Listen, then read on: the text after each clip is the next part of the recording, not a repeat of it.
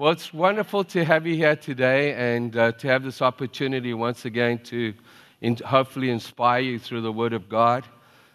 Today we're going to be sharing on Luke 15, the stories that Jesus tells, and the most famous one of those is called the story of the prodigal son. In fact, Jesus doesn't call him a prodigal. He calls him the lost son. We're going to look at that today. And we're going to look at the three parables that Jesus tells in response to a question by the teachers of the law, by the Pharisees, by the religious people of the day. And we will see that Jesus didn't have much time for religion. Whenever we see Jesus getting angry, it was never at sinners.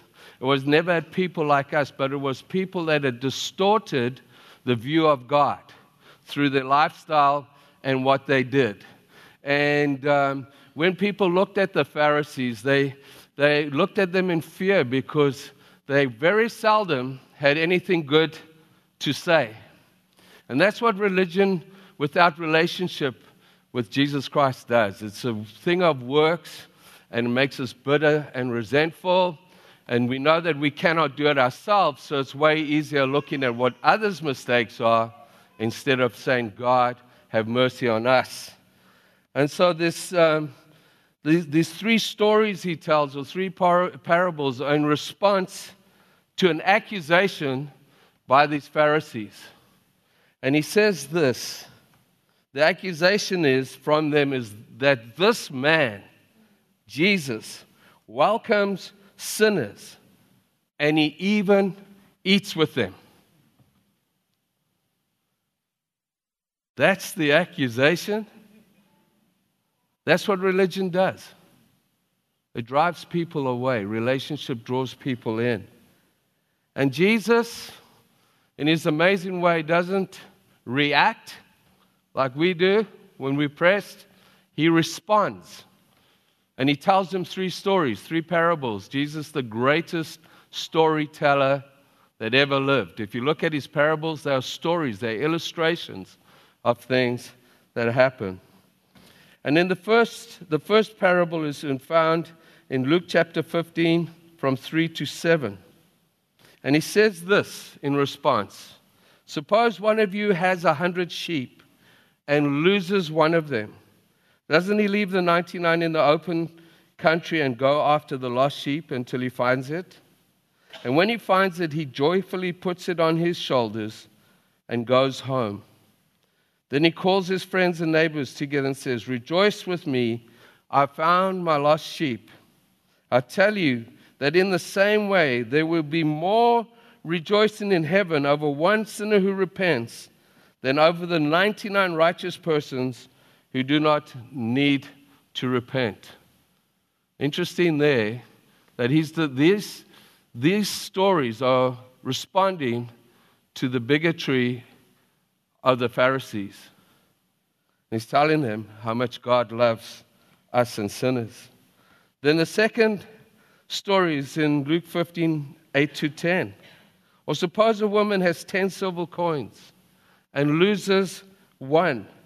Doesn't she light a lamp and sweep the house and search carefully until she finds it? And when she finds it, she calls her friends and neighbors together and says, rejoice with me, I have found my lost coin.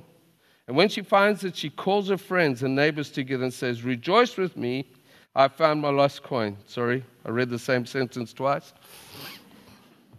In the same way, I tell you, there's rejoicing in the presence of angels of God over one sinner who repents. In both his answer, Jesus leaves no doubt of what he's trying to say. That the lost sheep and the lost coin represent us as sinners. Some here may never have known Jesus Christ as their Lord and Savior, and God is working in our hearts. He's always drawing us closer to Him. And some, maybe here in our families, have walked away from God. And he says that, so this is the lost coin, the lost sheep represents sinners. And that being found represents turning back to God. And the celebration is what all the angels are doing every time this happens. What Jesus is actually saying is, I am the shepherd seeking my lost sheep. I am the woman seeking the lost coin. In fact, I am the way, the truth, and the life. John 14:6. And no man comes to the Father except through me. And then in Luke 15, from verse 11 to 24, it's a longer passage. It's the story of the prodigal son, and that's where I want to focus. And I've asked my wife to read it because I can get distracted on every single word and not get through the passage. So if my beautiful wife Deborah could come up here and read it, that'll be great. Yes. Oh, pressure. My version is the ESV, so I don't. Would you prefer it in NIV? No, ESV will be up there. From verse 11. And he said, there was a man who had 2 sons, and the younger of them said to his father, Father, give me the share of property that is coming to me. And he divided his property between them. Not many days later, the younger son gathered all he had and took a journey into a far country. And there he squandered his property in reckless living. And when he had spent everything, a severe famine arose in that country, and he began to be in need. And so he went and he hired himself out to one of the citizens of that country, who sent him into the fields to feed the pigs. And he was longing to be fed with the pods that the pigs ate, and no one gave him anything. But when he came to himself, he said, how many of my father's hired servants have more than enough bread? But I perish here with hunger. I will arise and go to my father, and I will say to him, Father, I have sinned against you. I have sinned against heaven and before you, and I am no longer worthy to be called your son. Treat me as one of your hired servants. And he arose and he came to his father. But while he was still a long way off, his father saw him and felt compassion, and he ran and he embraced him and he kissed him. And the son said to him, Father, I have sinned against heaven and before you. I am no longer worthy to be called your son. But the father said to his servants, bring quickly the robe and put it on him, and put a ring on his hand and shoes on his feet. And bring the fattened calf and kill it, and let's eat and celebrate. For my son was dead, and he is alive again. He was lost, and he is found. And they began to celebrate. Wonderful. Thank you. Father God, I thank you for your word, Lord. I thank you for your love for us, Lord. I thank you for sending your son, Jesus. And Jesus, I thank you for dying for us so that relationship with you could be restored. All of us were lost at one stage, but we have been found. All of us were spiritually dead, but we are alive in you, Lord. And I want to thank you for that today in Jesus' name.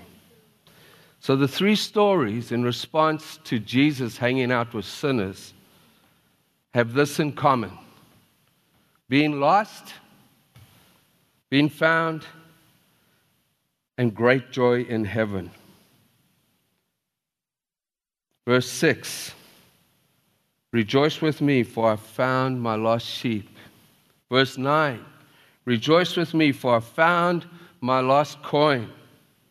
Verse 24, for the son of mine was dead and is alive. He was lost and now found.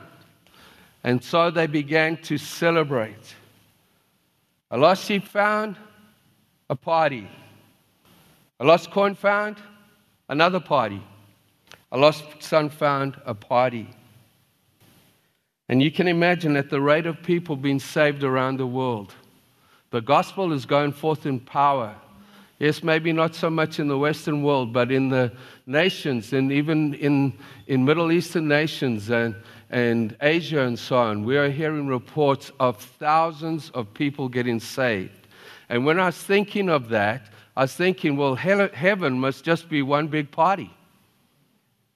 If it happens every time somebody's getting saved, it's just one party. And I can't wait to join it one day, but not too soon. But you see, there is a difference. Although there's similarities in the parables between the last parable and the other two, because it shares the reason and the misery of the son's lostness. Jesus explains it. He tells us why he was lost, how he came to his senses and repented, and how the Father responded. Luke 15:13.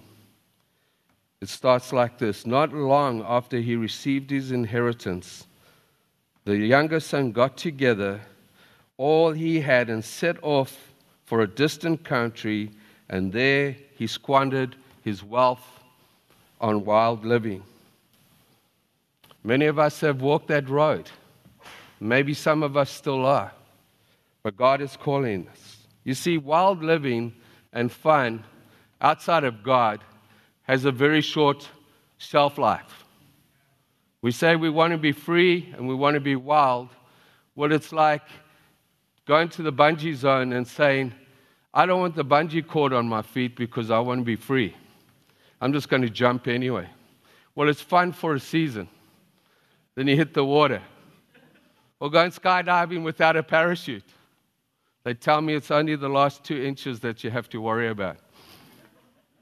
But something's going to happen. So there is freedom within the context and the boundaries of God that he wants us to enjoy. And outside of that, there's always this emptiness in our hearts and people's hearts, no matter how much they feel they're enjoying themselves. Because I've been there and I lived there. I got saved at 24 years old. And before that, I could very much identify with this lost son. In verse 14 to 16, we see that his party is over. He spent all his bucks.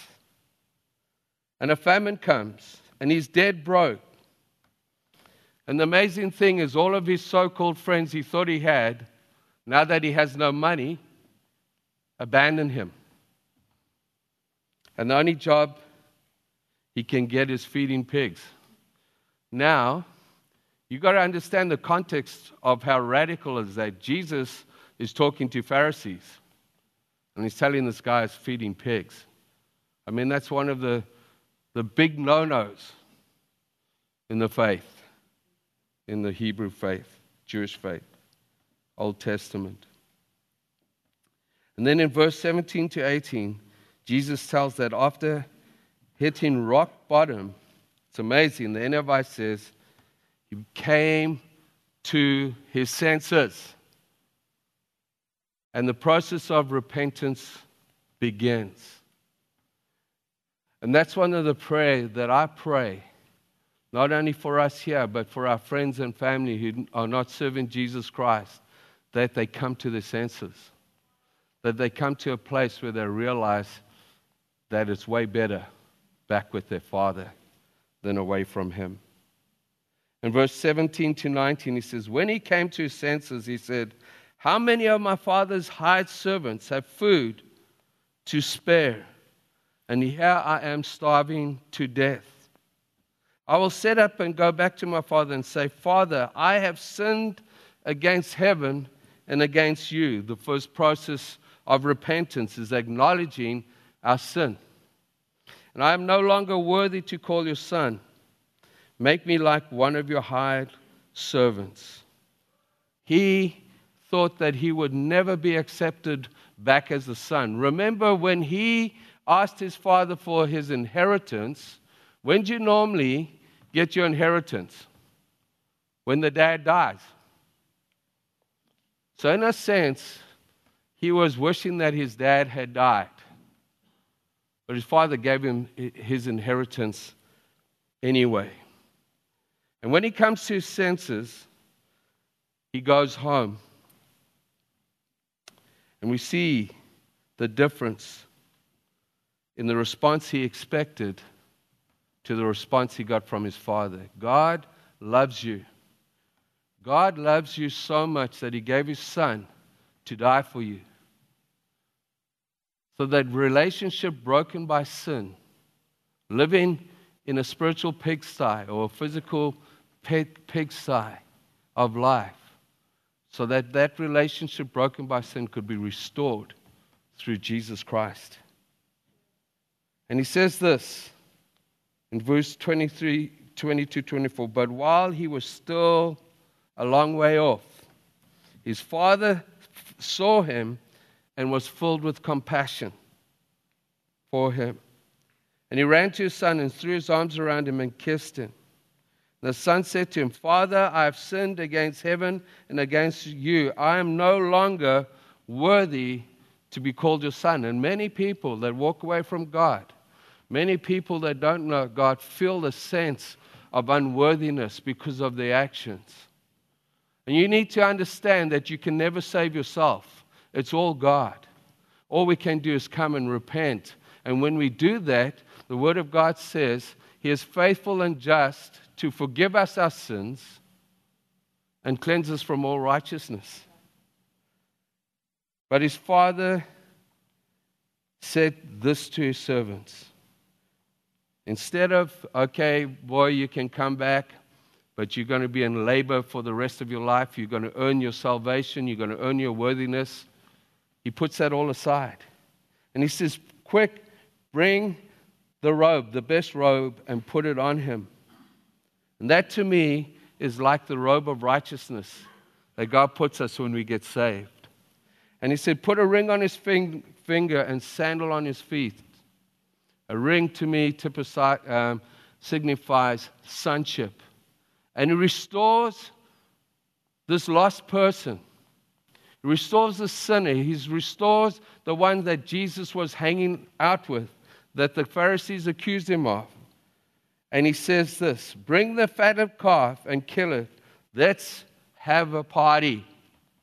For the son of mine was dead, spiritually dead, and is alive again. He was lost and is found. So they began to celebrate. You see, to many this seems too good to be true. And we live in condemnation for the rest of our lives. Many think they're too bad to come to God, and God can't love them. Well, no sin is too big for God to forgive. And many that are saved live with this condemnation of their past for their whole lives. And every time they want to step out for God, that voice says, but how can you do this? You did that and you did that. I want you to know that when God forgives you, it's total. When God forgives us, He says He separates our sin as far as the east is from the west. And we're not talking east and west Canada. We're talking east and west universe. How big is that? They still don't know. And it says that He chooses to remember it no more. Not that He's got a bad memory, but in His sovereignty, He knows that it's under the blood of Jesus, it has been forgiven, and it's gone. Because we need to understand, church, that there's no future in our past. There's no future in our past. And we will never fulfill the call of God if we allow the enemy to lie to us daily about our past. You see, the things that I've gone through and you've gone through, no matter how bad, are things that you then can help others come through the same situations. You can turn it around for good. You can turn your life around and say, yeah, you know, I got divorced, or I was an addict, or I was this, but God set me free. Not wanting to leave people in their sin, but wanting to get them set free by the power of the gospel from their sin. We don't condone sin because sin separates and sin kills. But what we do is we use our story, our testimony. Our story is the best thing we have. And hopefully at the end of the story, it wasn't so much of how bad we were, but it's so much more about the redemptive power of the Lord Jesus Christ. He saved me. He saved me. I was lost. I was eating pig food. I had no future. And God saved me and set me from my sin, past, present, and future. And He can do that with you. You see, we need to speak the truth of the gospel. Jesus spoke the truth. He told very clearly that these are things that will keep you from the kingdom of heaven. But not to condemn us, but to set us free. Because when Jesus sets us free, the Word of God says, we are free indeed. And He wants to bring freedom to the church. He wants to use you. You touch people like Jesus did in areas that I don't have access to. Now, if you're just coming out of an addiction or out of sin, it's foolish to go back into that to go and witness on your own or until you're stronger in your faith. And Jesus, we see, had a strategy. He sent them out 2 by 2. 2 by 2. And why was that? So that there was an accountability to one another. And so that we could overcome the wiles of the enemy. But we shouldn't be afraid to use our story, to use our life, to help other people come through. Because that is, our story is His story. It's a story of redemption.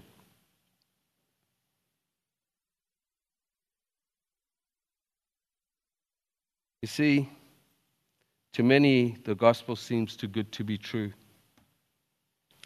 And many live in condemnation. So I want to ask you a few questions.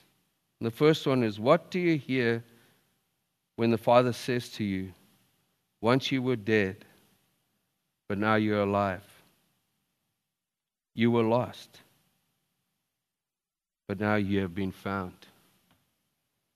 Do you hear the unconditional love of a perfect Father who is no longer angry with you and who has forgiven you?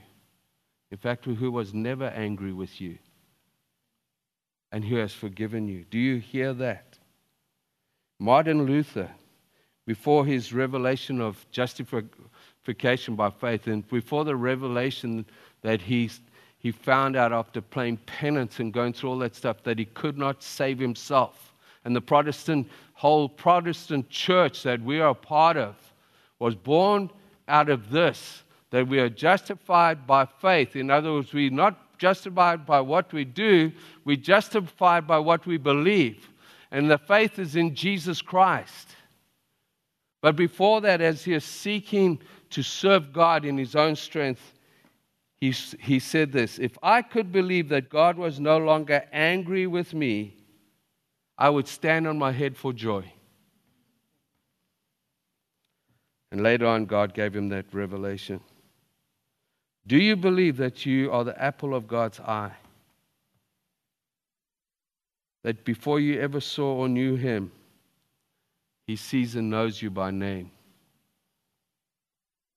Verse 20, while he was still a long way off, the Father saw him. He's always seeking. He's always looking. He's always over your life. He's always drawing us back. He's always there. He never leaves us for so. Even when we wander away, even when we're going to walk about, He's there.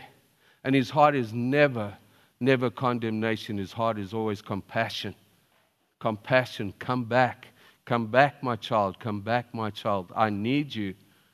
Not only for what you can do for me, but because I love you. I love you. You see, do we truly believe that He has compassion? Do you believe that God is proud of you and wants to celebrate you? It's amazing. You see, this is the amazing grace. This is the amazing grace. We see that in verse 22 to 24. The father said to his servant, his sons come, God, Father, I wanted you dead. I wanted my inheritance. I blew it. I've done everything wrong, expecting to be put into some kind of penance or slave labor for the rest of his life. And the father celebrates him. The father said, quick, bring the best robe and put it on him. Put a ring on his finger and sandals on his feet. Bring the fatted calf and kill it, and let's have a feast. For the son of mine was dead and is alive again. He is lost and is found. And they began to celebrate.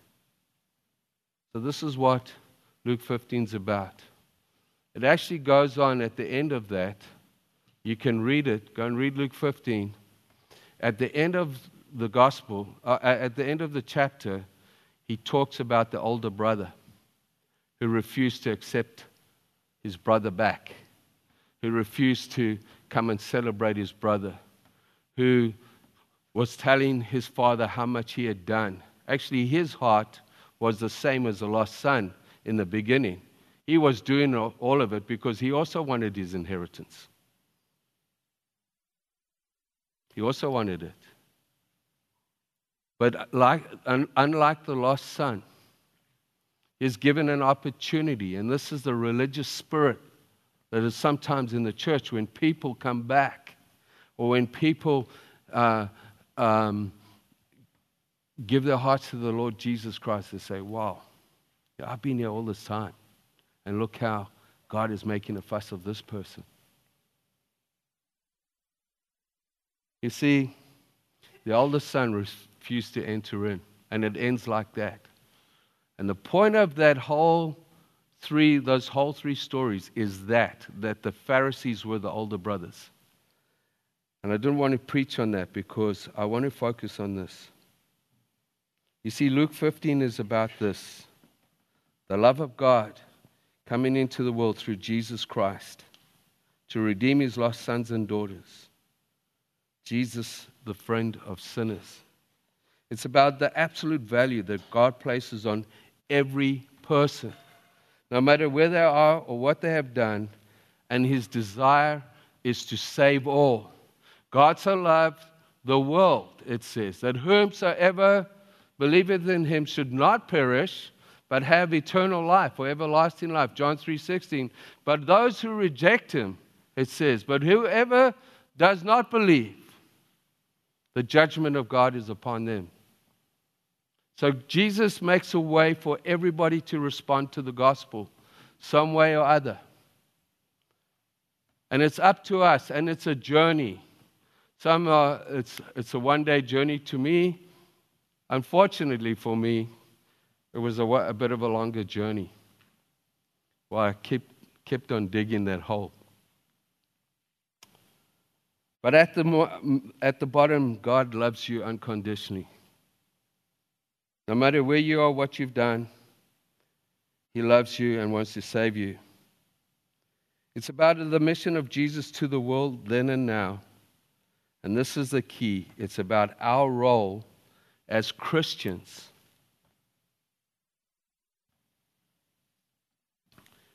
to help bring in the lost. And in Matthew 25, Jesus is talking about the end of the age. And if I could have that 31 to 40. This is Jesus talking. It says, when the Son of Man comes in his glory, and all the angels are with him, he'll sit on his glorious throne. And all the nations will gather before him, and he will separate one from another as a shepherd separates sheep from goats. And will put the sheep on his right and the goats on his left. The king will say to those on the right, come, you are blessed by my Father. Take your inheritance, the kingdom prepared for you since the creation of the world. And then he commends him for amazing things. Jeez, you were a good orator or good preacher. You were a great worship leader. You guys were awesome parishioners. I think God just expects that anyway. That we would be faithful to the call and what God has called us to do, and that we walk in humility because everything comes from him. But this is what he commends us for, because we will be part of that assembly, God willing. For I was hungry, and you gave me something to eat. I was thirsty, and you gave me something to drink. I was a stranger, and you invited me in. I needed clothes, and you clothed me. I was sick, and you looked after me. I was in prison, and you came to visit me. And then the righteous will answer him, Lord, when did we see you hungry or feed you? Or thirsty or give you something to drink? And he says, when you did it to a stranger, or some of the translate, to the least of these, and invite you in, or needing clothes, I clothe you. And he says this, whatever you did for the least of these, you did for me. And church, this is the crux. The enemy has lulled us in a way, or intimidated us in a way, to think that if I can't preach or teach or share the gospel like Billy Graham or somebody else, then I can't do this. And we make this big thing. He never talks about how well you preach or taught, and we need to do that. He talked about how we loved the lost. And he says we're to go in his name. We don't go with the social gospel, because we can feed people without telling them the truth, and that is doing them no good. But we go with the gospel, with the love of God in our hearts. We serve people around us with as much as a cup of water, a mowing an old lady's lawn, a visit in an old age home, a visit to hospital. Get involved in the community. Say, God, how can I share the gospel of Jesus Christ? You see, we need to share the gospel, but we need to create a platform through our lifestyle that opens people's hearts to receive. Not like the older brothers basically saying, well, thank God I'm saved. It's saying, God, how? What have I got? What do I have in my hands? Is it a cake? Is it a talent that I could share? And through that, start sharing the Gospels. God, tell me what to say, when to say it, Lord God. I don't want to be ashamed of the gospel. I don't want to be ashamed of Jesus Christ. And the thing that with the name, you can speak about God as much as you want. You mention Jesus, and you get a reaction. 2 reasons, I believe, because Jesus is the King of Kings and the Lord of Lords. And he does separate light from dark. But the other reason is we often, unfortunately, have misrepresented him, the church. And so you get together with people, and they go back to the Crusades, and they go back to all of this, what the church has done. And all I can say, listen, that's wrong. But 2 wrongs don't make a right. We had to change that. How can we serve you? How can we love you? How can we let them know that first? And they say, man, what is it about you? I say, I tell you what it is. I was lost, hopeless, and Jesus saved me. Well, tell me about it. I don't know much more than that, but I know somebody who does. Ring them. Find somebody that can do that for you. Just share the love of Jesus. Can you imagine being commended for a cup of water? How more basic is the gospel? How more basic is that need? We had a group, Paul, in the who's Katie's husband now. He got saved in this church at about 18, wild and woolly guy. And I encourage the young guys of the day, say, guys, listen, why don't we start doing random acts of kindness? Just random acts of kindness. Intentional, because we judge intentionally doing it. Because often we judge ourselves by intentions and others by their actions. So because I had the thought that I was going to help out somebody, I feel good just by having the thought, even if I don't do it.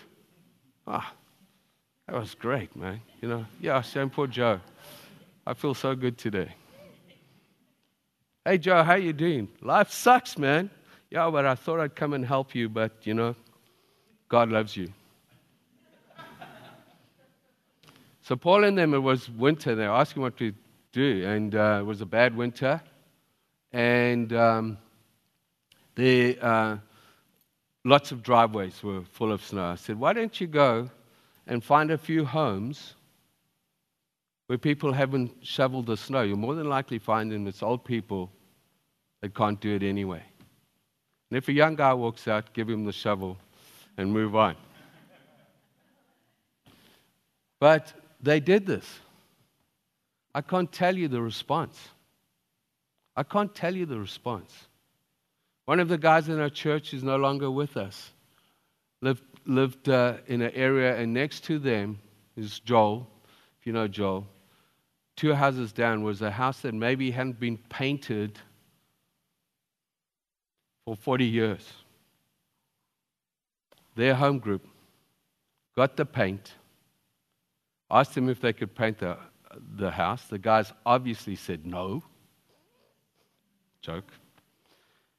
Painted this house. That story, these people told all the neighbors. And they asked them why they did it. Say, because we wanted to bless you. God loves you. Painted their little house. Took them a few days. 10 guys. Just was from this. Cleaned the yard. It is so easy to be salt and light, church. Jesus said we're to be his hands, his feet, and we're to be his mouth to the world. And we're used to this, but not much of this. And I tell you, church, if we as a community can get this, just us, 120 in the upper room, change the world. Why not Nanaimo? Why not? Why not? Why should Nanaimo not be known for a place where the love of God is manifest through the church of the city? In little deeds, in a coffee, on the streets.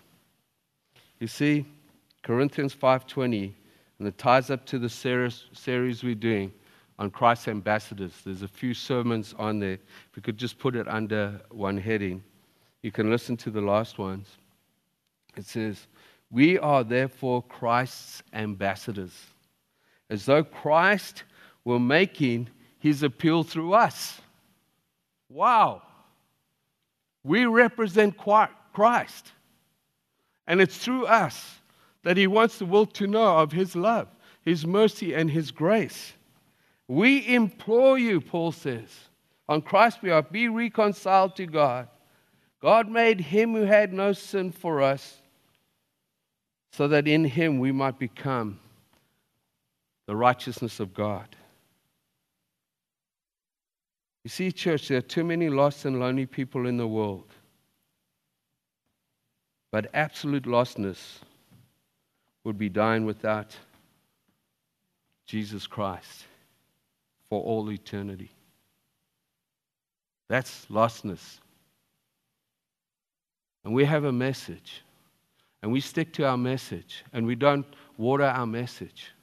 But we do it in a way that if people reject it, it's not because we've judged them. In this world today, you can say anything about anybody's life and you're judging them. It's just the way it is. But by our actions, they need to know that we don't, that we love them, that we care for them. And we don't want them to live eternity without Jesus Christ. Therefore, we go. And one waters, and one sows the seed, one waters, and God makes it grow. And this is the Father heart of God. It's very similar to the cry of God to Isaiah when he has that revelation. He sees the Lord high and lifted up in the throne room, Isaiah. And this is the heart of God. Romans 10:14 and 15. How how then can they call on the one they have not believed in? And how can they believe in one whom they have not heard? And how can they hear without someone preaching or telling them? And how can they preach unless they are sent? As it is written, how beautiful are the feet of those who bring the good news. If you're going to have the worship team up, you just stay in this attitude of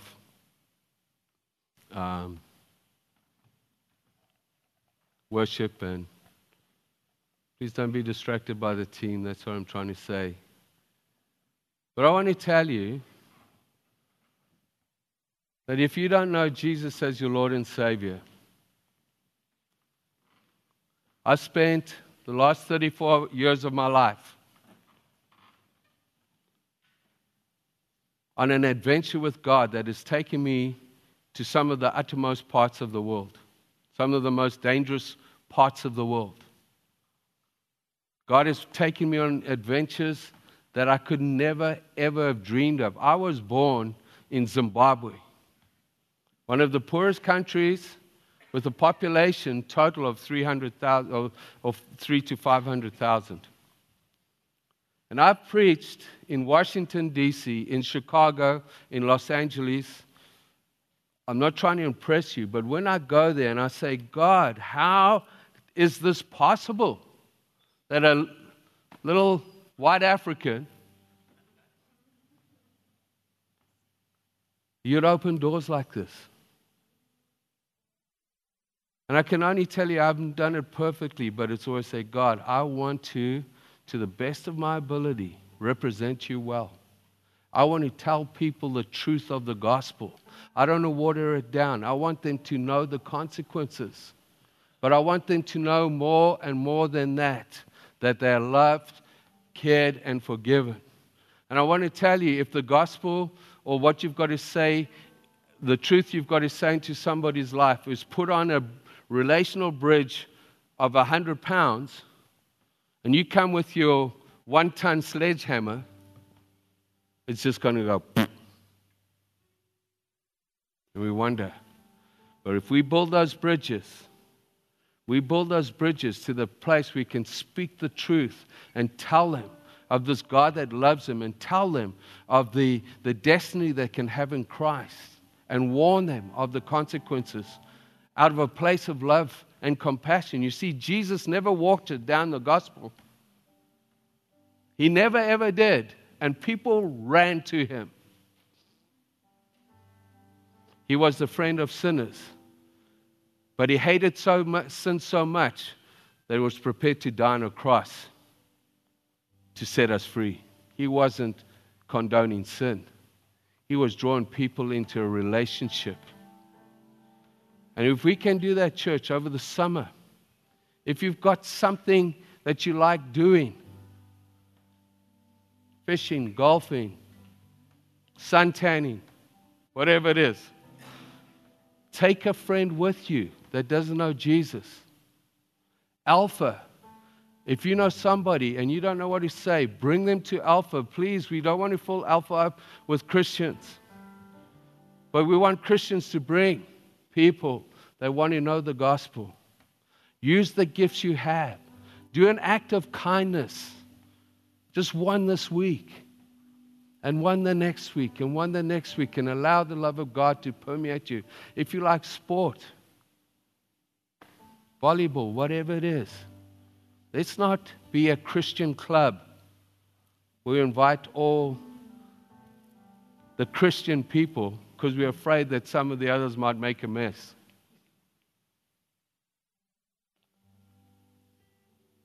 The house should be a mess. The house should be a mess if we are reaching out to the right people. And we point them to Jesus Christ. He said, the gospel is the power of God. You were once dead, but now you're alive, son. You're alive. Let's see people get set free. Just this group, church. Playing our part. Using our little gifts that we have. We can change the city. If Oceanside ever closed? This is one of my biggest fears because we love this church. Not that it closes, because God will keep it. But would the city even notice the difference? And the church isn't a gymnasium. The church is the people. The church is you and I.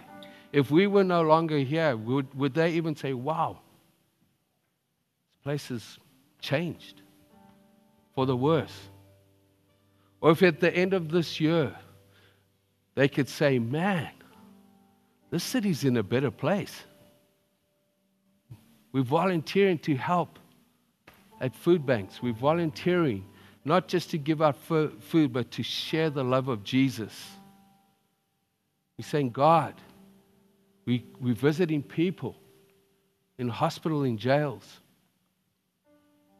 They say, man, that's a people worthwhile getting to know. Not just a bunch of people that are wanting a tax break from the city. Because that's what the city looks at. Because every church, for their properties, don't pay taxes. And I know I've dealt with the city, and when they're brutally honest, they're saying it's a pain. So we don't give we don't want to give more land to the church because we don't get the taxes. Imagine if they say, man, let's give them more land. They're doing so much. The city's changing. Let's give them more. They can have the conference center because it's worth having them here. Let's be that kind of people. But let's not compromise on the truth, church. That we are not doing people favors when we do that. Let's serve Jesus Christ as Lord of all. Let's stay true to His unchanging word that is not culturally relevant, and it never has been from day one. But it's often used as a hammer instead of a vehicle of God's love. So let's turn that around. Amen? Can we bow our heads? If you don't know Jesus Christ as your Lord and Savior, I ask you to seriously consider. Not because I've said so. I'm not wanting you to make an emotional decision, and I'm prepared to sit with you and go through whatever you need to know. Or friends, and if you ask your friends and they're not sure, they can point you to one of us. It would be a privilege to sit with you. But if you do know Jesus, and you come into church acting present but not present, and I've been through that. I've got all of these t-shirts. In other words, you've been wandering away from the first love, wandering away from the faith. It's become a religious ritual instead of a relationship with the living God. I'm asking you where you are today, not because but I'm asking you, if you'll simply repent, Father, I'm sorry. He doesn't want to beat you up. He wants to restore you.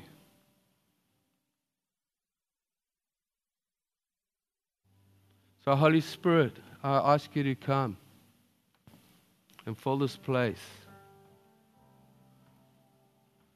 I pray that you pour out your love upon every single person here. I know you loved us, and you always do. And Lord, whatever adjustments we need to make, Lord, in our lives, I pray by your grace you'll give us the strength to do so. Lord, if I've become an older brother in any way, Lord God, I ask you for forgiveness. If I've walked away from you or wandered from you in any way, even in my heart, I ask you for forgiveness, Lord God. And I pray you to pour out your grace upon me and upon each one here, Lord. That we will return to our first love.